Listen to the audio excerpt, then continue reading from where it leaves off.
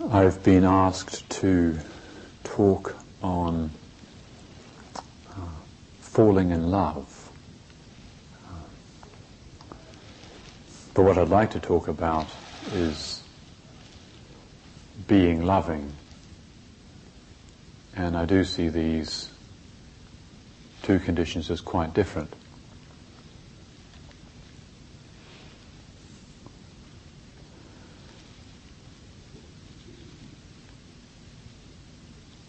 Of course, this is a very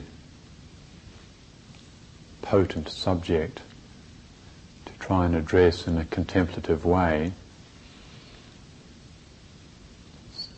so acknowledging as we begin that this is an attempt to address this subject in a contemplative way. We don't get a lot of encouragement generally to investigate this matter. There's a lot of talk about it, a lot written about it, a lot sung about it, a lot felt about it. So how do we look into it? Can we look into it clearly?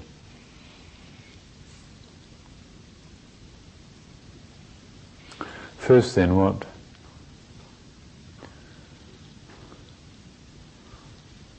do we understand by love? What is it?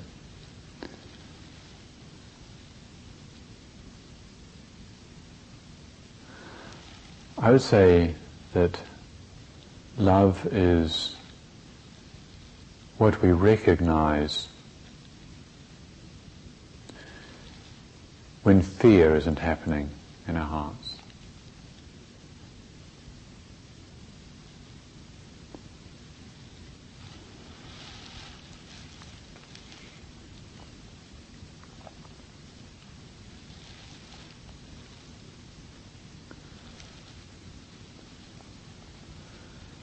In the translation in the Christian tradition, there's a quote that says something like, "Perfect love casteth out all fear."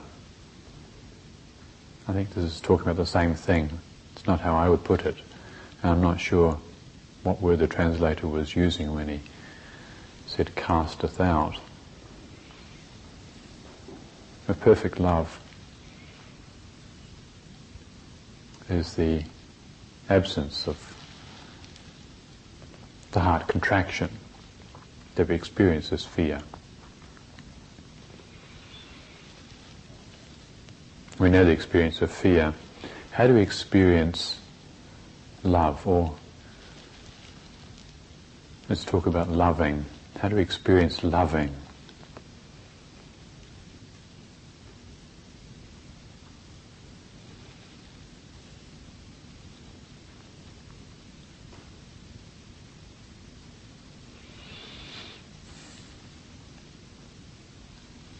One way of talking about it is to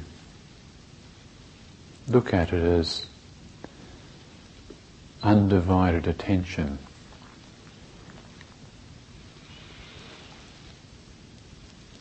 To experience love from another, to feel love, to receive love, to be loved,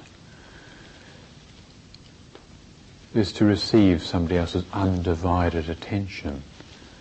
They're not preoccupied with anybody else, anything else, including themselves. They are fully, wholeheartedly attending to us. And there's an incomparable beauty in that, in receiving the heart of another in such a manner. A richness and a fullness, an incomparable beauty.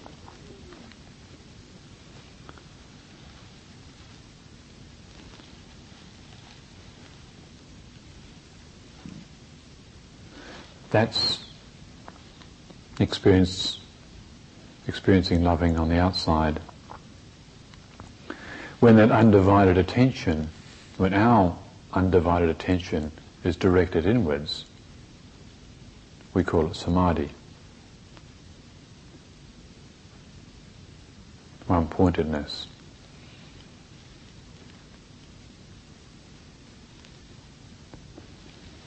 And we experience a directly related sense of profound beauty and fullness, incomparable aliveness.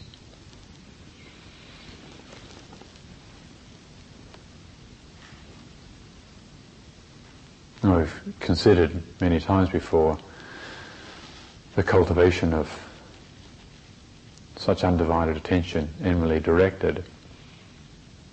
But I think this evening's question is about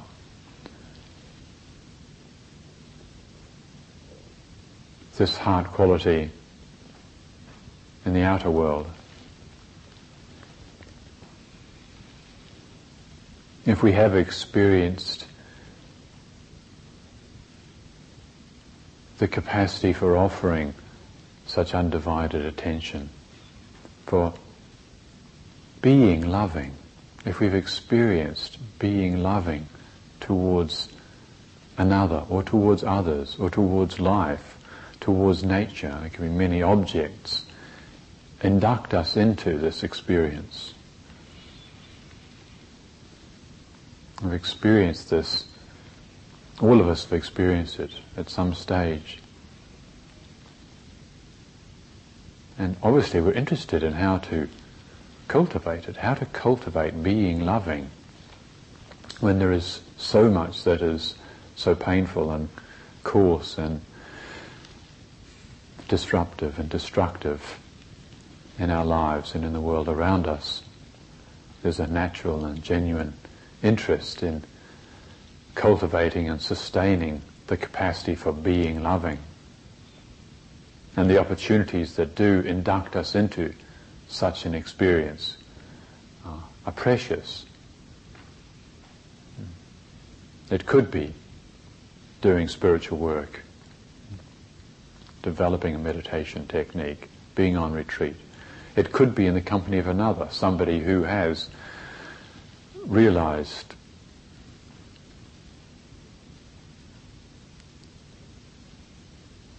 fully realized the capacity of the heart for being loving. Just in their company we can be inducted into that. Or it could be in nature. Sometimes conditions conspire to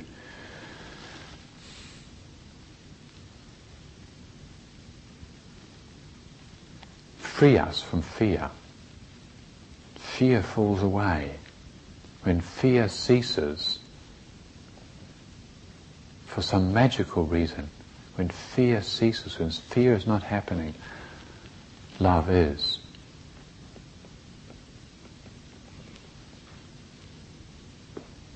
So of course we want to learn to be loving, and this is one of our important meditation objects, inwardly and outwardly. How to cultivate the heart's capacity for being loving. Considering it as undivided attention, I think is very helpful, because we can look at the nature of divided attention. We can look at what it's like for our attention to be divided. We've got that. It's not easy to make ourselves be loving. In fact, we can't do it. I can't do it. It happens. But we can, through interest, direct ourselves towards the divided state and investigate it, become familiar with the divided state, investigate it, ponder it, look at it, become familiar with the dynamic. And as we do that, as we become familiar with the dynamic, we find we can undo the compulsion to be divided. And as we are freed from the compulsion to be divided in our consciousness, in our hearts, in our lives, we realize the heart's capacity to live free from fear. We naturally resume the disposition of being loving. We naturally assume the disposition of being loving when we're not compulsively becoming divided. So the divided state for us is the normal state. From the age of probably around about 7, when, as we've talked about before, the child development theorists tell us that individuated sense of being a separate somebody is constellated by about the age of 7. Before that, it's not fully differentiated, and the child doesn't really have a sense of being separate from others in the world that it lives in. But around about that age, it does happen, and there's a personality established, an ego is established, and the perception of me and you and the world. And with that comes all the my desires, my wants, I want. From the age of 7 on, there's a lot more substance to the demanding of the child. My desires and my ability to say no to you when you want something from me develops more solidity. My rights develop. This is my rights. The idea of my rights. For a baby doesn't have ideas of my rights. The personality does. But as the personality develops and we follow the habits of expressing my way, there's also a diminishing capacity for simply being loving, for simply being at one with, at one-ment. The pleasure of at-one-ment that happens when fear falls away, at oneness, the joy and the freedom of that state becomes less and less accessible to us as the momentum of expressing my way increases. And there's probably an age, I'm not sure when it is, probably early adolescence, when we start to look for ways of getting free from this agony of separateness, this agony of loneliness, this agony of dividedness, feeling divided. And maybe around that age, maybe around of early adolescence, we have our first experience of falling in love. Something happens. We don't quite know what it is, but we become incredibly interested in somebody else. And it's not mum or dad. And it's magical. And there is an excitement and an enthusiasm that promises to be freeing for us. And that's the first major disturbance. That's the first hint of the task that we've got ahead of us. This wound that occurs in our childhood, and it is a wound where there's no more an opportunity to simply be one with life. There's me now. There's me and you and the world. And how do I return to that beautiful state that I used to be in, where there wasn't a care in the world? How can I return to it? I feel obstructed. I feel cut off. I feel wounded. And it is that. And it's painful. And we think that somehow by the desires arise, and we think that by following these desires that we're going to somehow get what we want. We want to be happy, and we think by following our desire to be happy, we will become truly happy again. We believe there is a true, profound happiness, and if only we can get it and we grasp it more. But the more we grasp it, the more we strengthen the momentum of my way, and the more we strengthen the momentum of my way, the more we strengthen the fear of not getting my way. For the increase in force of the compulsion of my way, there's an equal, absolutely equal, increase in the force of fear of not getting my way. And for the increase in the force of the fear of not getting my way, there is the diminished capacity for being loving. And our life starts to unfold in all sorts of ways, and we've got this divided consciousness now, and we believe in right and wrong and good and bad, and we have this ability to judge situations, and it should be like this and it shouldn't be like that, and I should be like this and I shouldn't be like that, and it doesn't stop. And as the years go by, the momentum of it seems to increase. And yet there is still this inkling, this intuition that this something, this business of love is important to this. Somehow, maybe there's something within us that remembers the times when we have experienced it in childhood, when the freedom from fear, the freedom from separateness is some sort of a solution. And so we hold out hope, and we write poetry about it and sing songs about it, and from time to time we experience something like we call falling in love.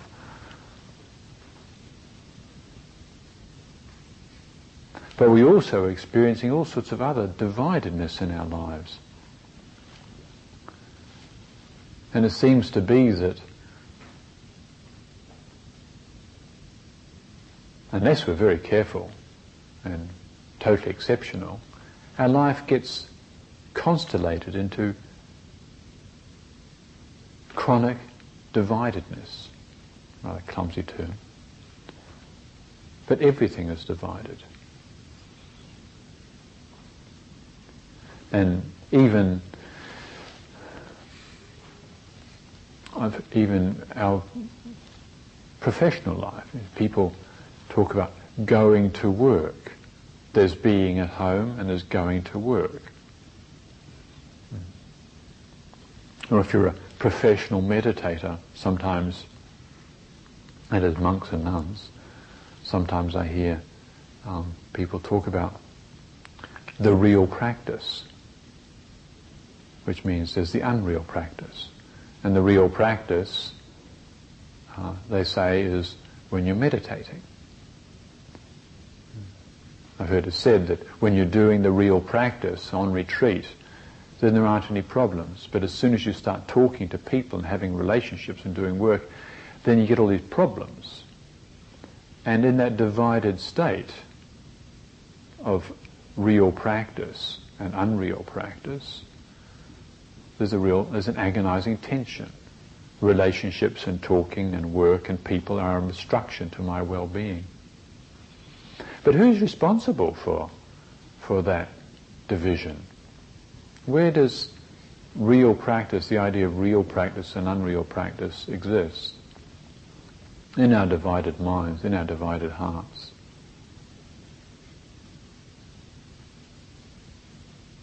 When we're sitting in meditation and the mind is not how we want it to be, perhaps we have some resentment, or we're resenting something somebody said or did, and we're unhappy with this resentment, we're struggling. If we look carefully, we'll find that there's a voice there that's saying, I shouldn't be angry. I shouldn't feel this way. Or maybe we're passionately in love with somebody. And you're sitting there, and it's an inappropriate passion. You're sitting there meditating, something like that. I shouldn't be this way. It shouldn't be like that. Where does that division of what should be and shouldn't be exist? It exists in our own divided mind, our own divided hearts.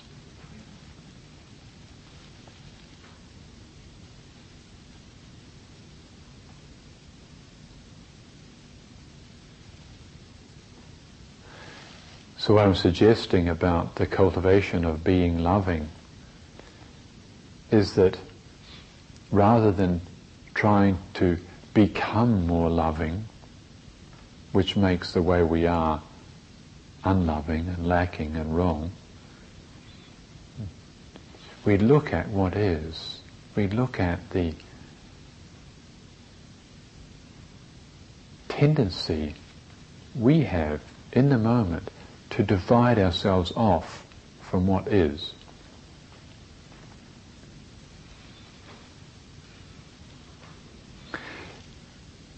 If we approach our lives in this way, if we cultivate this strength of attention, we're cultivating undivided attention to the present moment. We are being loving in the present moment. And then if what happens one day, an object appears, probably another person, and that magic takes place whereby between these two people fear falls away and this incomparable beauty manifests that we call loving.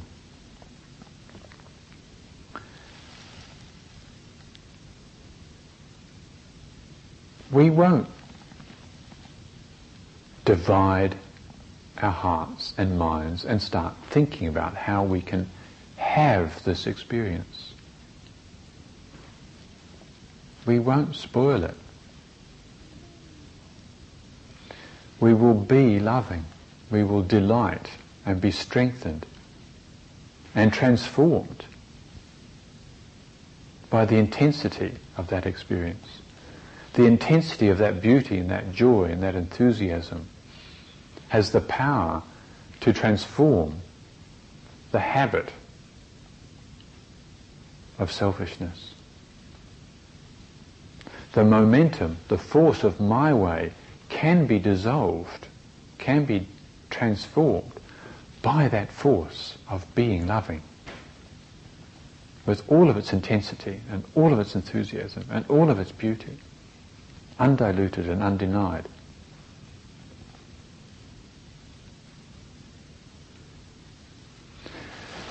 Yet all of us also go through the experience of not being able to do that, where we do fall in love.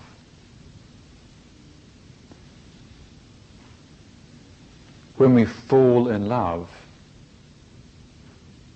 the intensity and the enthusiasm and the magic of the moment that happens when fear falls away and the natural state becomes conscious is absolutely intolerable to us. From the ego's perspective, from the unawakened personality's perspective, that enthusiasm is totally threatening. It can shatter us completely. It can make us feel like we're being driven mad. If we're not prepared for such intensity, then what happens is the pleasure of loving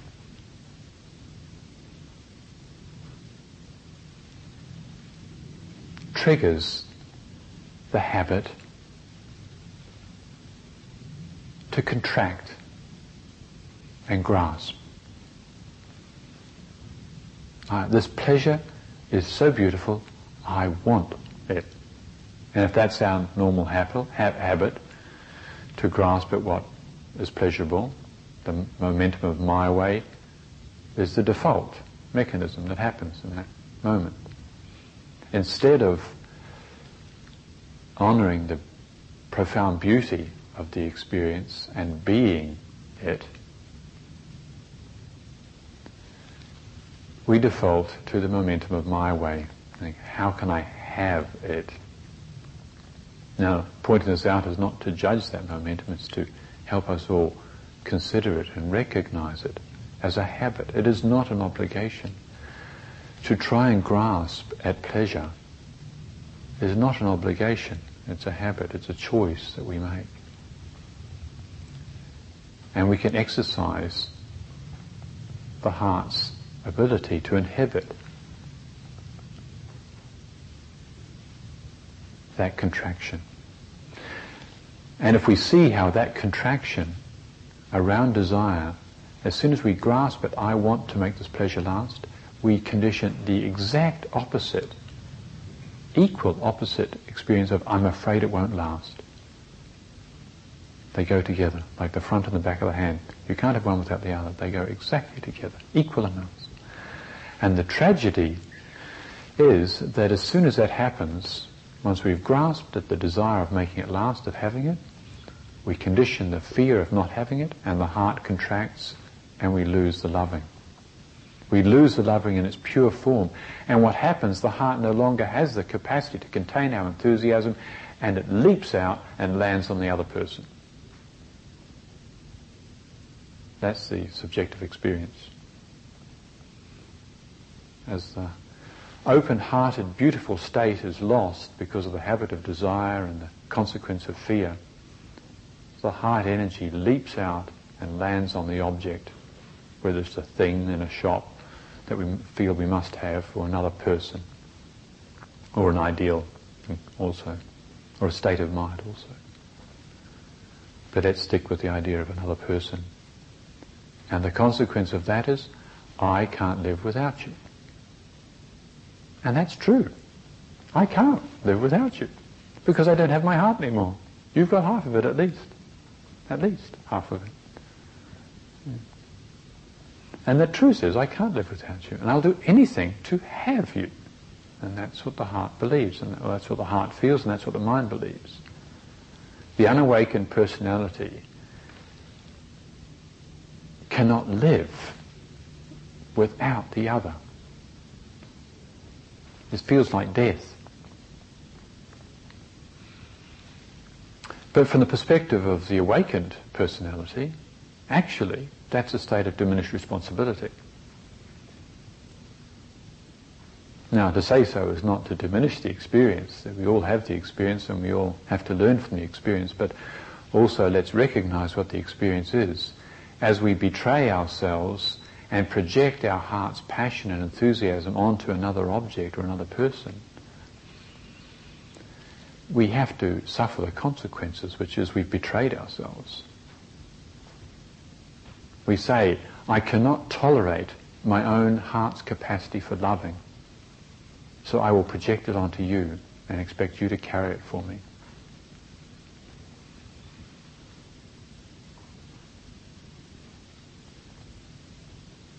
And we fall in love.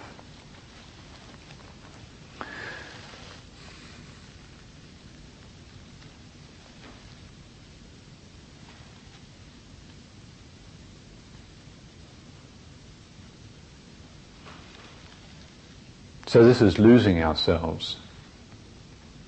When this happens, we lose ourselves, and there's a certain intoxication in it. And if we make a contract with each other, you, the unawakened personality, and the other person, decide to collude with this delusion, then we can actually get together and become one whole. The two of us together, equally deluded states, become one whole. Now, there may well be, I expect there are, ways of working with the consequences of having fallen into that state. I'm not the person to discuss that. I don't have enough experience as an adult of such relationships. But there are also ways of contemplating the dynamic of being loving so that we can prepare ourselves to benefit from the impulse to fall in love.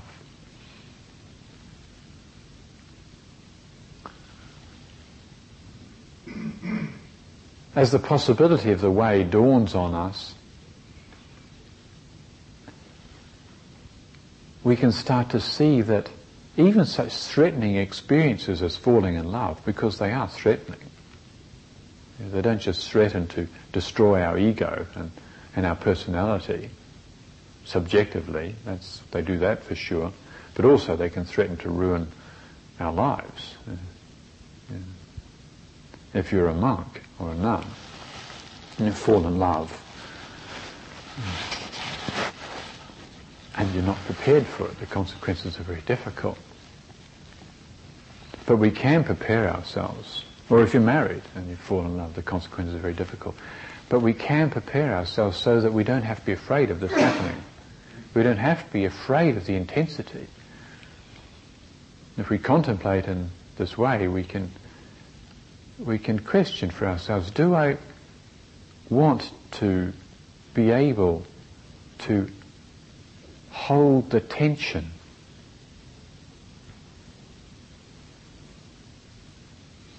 that is the consequence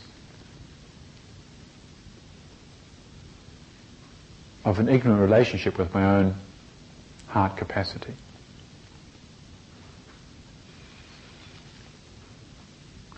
When we fall in love, when we have the experience of falling in love, what's really taking place is we're challenged to own up to the consequences of our limited existence. We feel like, I can't handle this, I can't handle this. But if we decide to choose to handle it, say, I'm interested in learning to handle this, I'm interested in learning to handle all of my heart's enthusiasm for life. I'm interested in being loving fully, purifying the heart's capacity for being loving. If we've investigated it and considered this matter, and then decide to exercise this choice, we can prepare ourselves so that when the passion arises, fear is not the default. Interest is the default. We're interested, we're enthusiastic because we see the potential.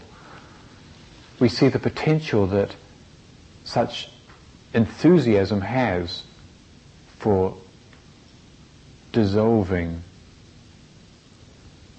the rigidity of our hearts.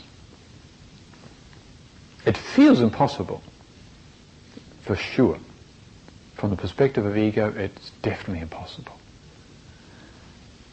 But from the perspective of faith in the way, it's a profound power for transformation. And does not have to be frightening.